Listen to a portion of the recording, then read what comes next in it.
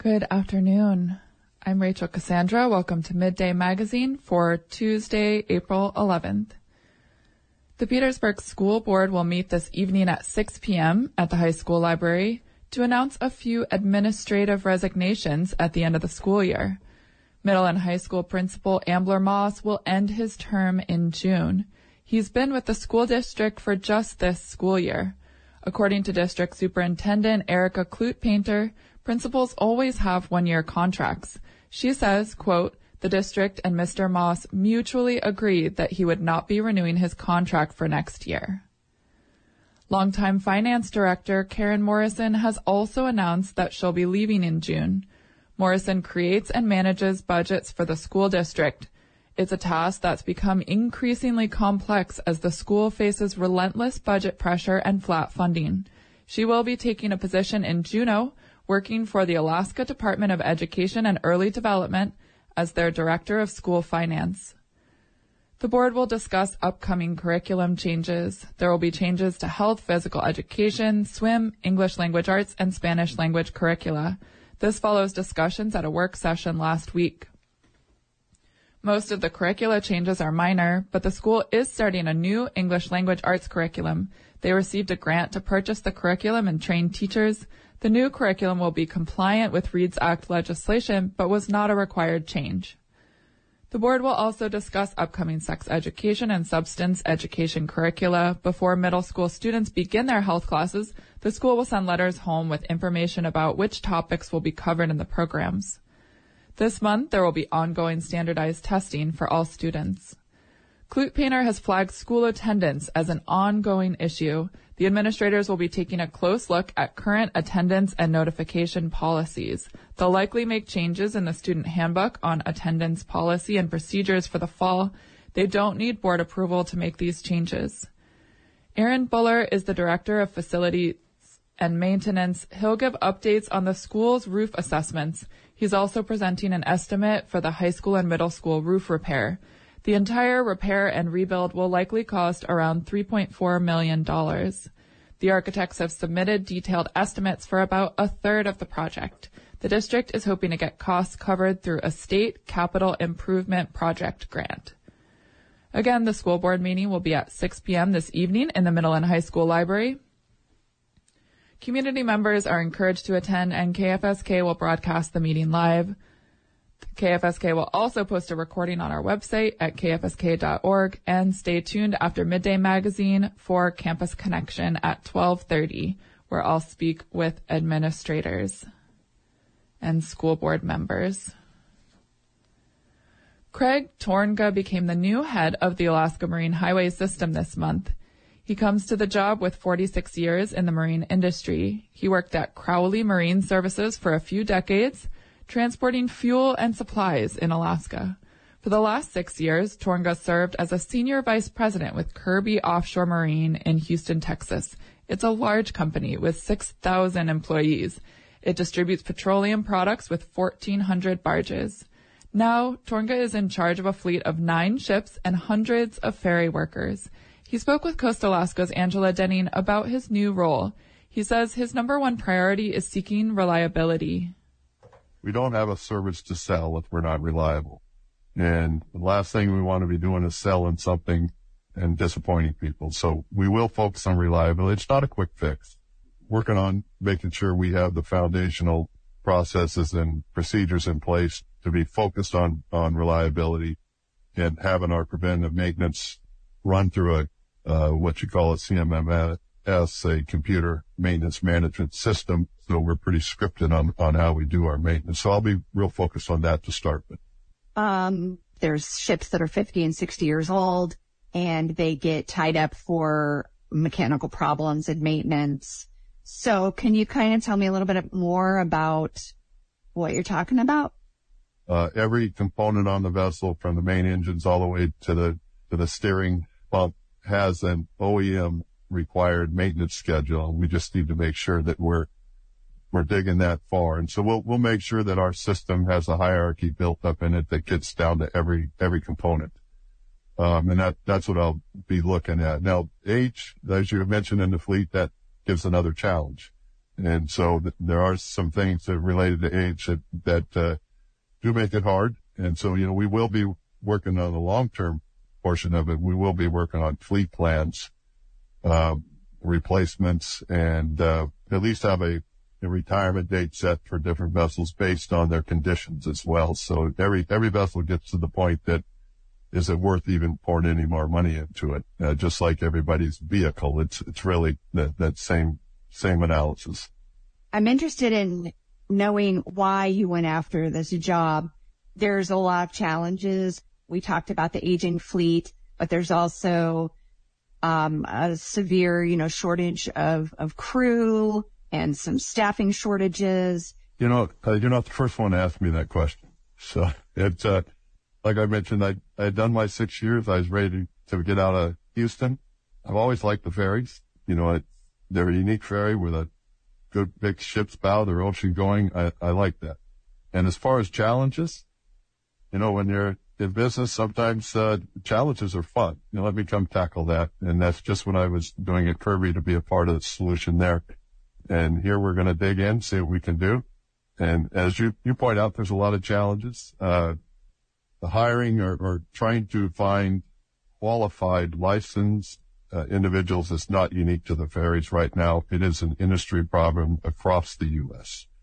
We were the same way at Kirby, and we had to be proactive to strategically try to beat out our competitors out of every licensed guy coming out of or gal coming out of a maritime academy.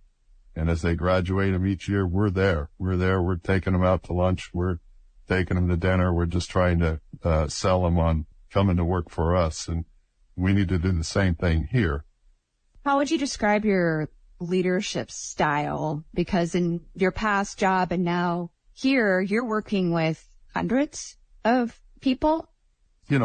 Kirby's large. Like I said, there's 6,000 employees there as far as on the vessels. So it's a lot of vessels. But I'm still very much a people's person. I'm involved. I like to be on the boats, and I really like to have the office knowing that we're here to support the vessels. And I like to see us on the boats. I have a program called Boots on Steel. Others use it, but I just need to make sure everybody's out there engaged, knowing what the needs are. And we're here to support the vessels so they can deliver the customer service we need.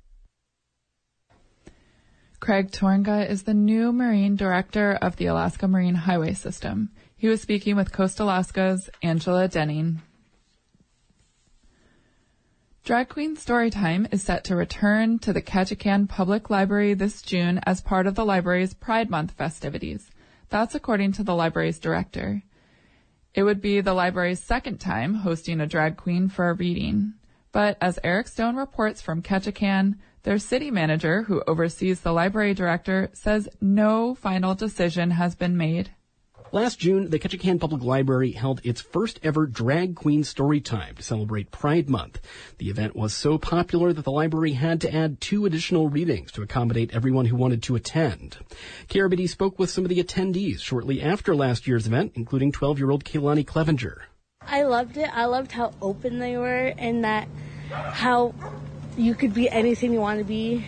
But the library's decision to host a drag queen for Storytime sparked weeks of debate among community members and elected officials. Opponents told the Ketchikan City Council, which oversees the library, that a drag queen reading was inappropriate for young children. Supporters said the event promoted self-acceptance. Ketchikan's city attorney penned a 10-page memo amid the debate over last year's event, saying that an attempt by the city council to bar drag queen readings from the library could violate local, state, and federal anti-discrimination protections. The council ultimately voted 5-2 to allow the event to go forward as planned. And it was a hit, according to library director Pat Tully at the time. This, I think, is probably the biggest story time we've ever had. But the backlash continued after the reading, and it spurred a ballot proposition aiming to defund Ketchikan's library. The sponsor said the push was at least partly inspired by the drag queen reading. The measure was tied to attacks on rural residents, and only residents of the traditionally conservative precincts outside of Ketchikan and Saxman city limits were eligible to vote. Still, voters ultimately rejected the proposal by a 13-point margin. Planning for this year's Pride celebration at the library started shortly after last year's Storytime event. But Tully said in a recent interview that earlier this year, City Manager Delilah Walsh told her that the library should not play a direct role in hosting a drag queen Storytime.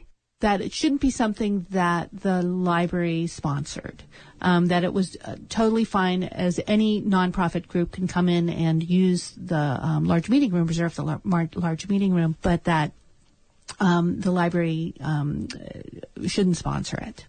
Tully said that by not sponsoring the event, Walsh hoped to address the concerns of people who opposed last year's reading. I believe the idea was that the city needed to be responsive to the entire community, including those who had some concerns about a drag queen story time. As of Friday afternoon, Walsh had not addressed KRBD's repeated requests to discuss internal deliberations surrounding drag queen story time. That move prompted the Ketchikan Pride Alliance, a local LGBTQ education and outreach nonprofit, to send a letter to Walsh asking for an explanation. J.D. Martin is the group's president.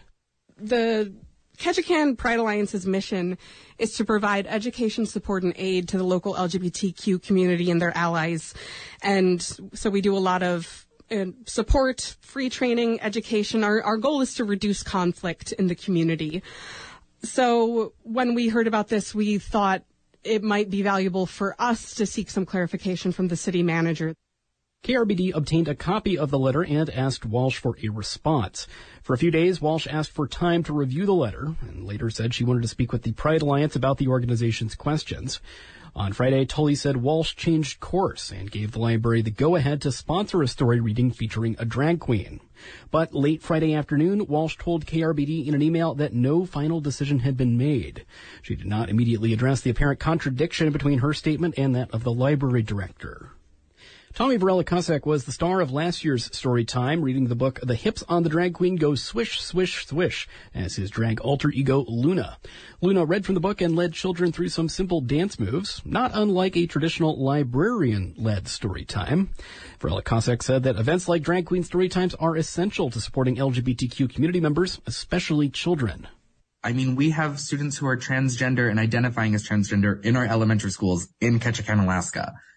We are doing a disservice if we don't have events like this to show queer youth that there are queer adults in here who are living in town, who are living lives, who are living successful lives, who are living happy lives, because that's what happens when there's not that representation for queer youth, is they don't see a future in which they can be happy. Martin, the Pride Alliance president, emphasized that readings aimed at children are very different from drag shows intended for adults. You know, they will be typically wearing like a big dress and lots of makeup, and it is in no way, inappropriate for an audience. And then they read a story, again, an age-appropriate story. I think sometimes we forget that like any form of art form can be for children or for adults, like in the same way some books are for kids and some are for adults. Similar events have taken place at libraries in Juneau since 2017. The city manager's office does not typically seek to vet library programming, according to Tully. Though Martin said she's pleased that a library-sponsored drag queen reading will be allowed to go forward, Martin said she'd like clarification on whether other city departments are required to submit their activities to the city manager's office for approval. It still seems unusual that the library is not allowed to create its own programming. To my understanding, like the library and the people who work there are experts in their field. Walsh did not respond to KRBD's emailed questions on the subject. The debate over Pride programming comes as policymakers have scrutinized LGBTQ programming in schools and other public institutions, especially those aimed at children. A wave of legislation in states across the country has also sought to limit the rights of children to seek gender-affirming care or use public facilities corresponding to their gender identity. In Alaska, Governor Mike Dunleavy recently introduced a bill that would bar transgender students from using restrooms that match their gender identities and would limit students' ability to use their preferred names and pronouns in school without their parents' permission. But Tully, the library director, said the scrutiny from the city manager was understandable, given the controversy over last year's story time. Naturally, there are going to be more interested and concerned when something like that happens, rather than our normal slate of programs, which, everybody says, oh, it's really lovely and we had a great time. This was more controversial. And so I think that's where the city became more concerned. Tully said Friday morning that she plans to announce the time and date of the drag queen reading soon. Reporting in Ketchikan, I'm Eric Stone. And for KFSK, I'm Rachel Cassandra.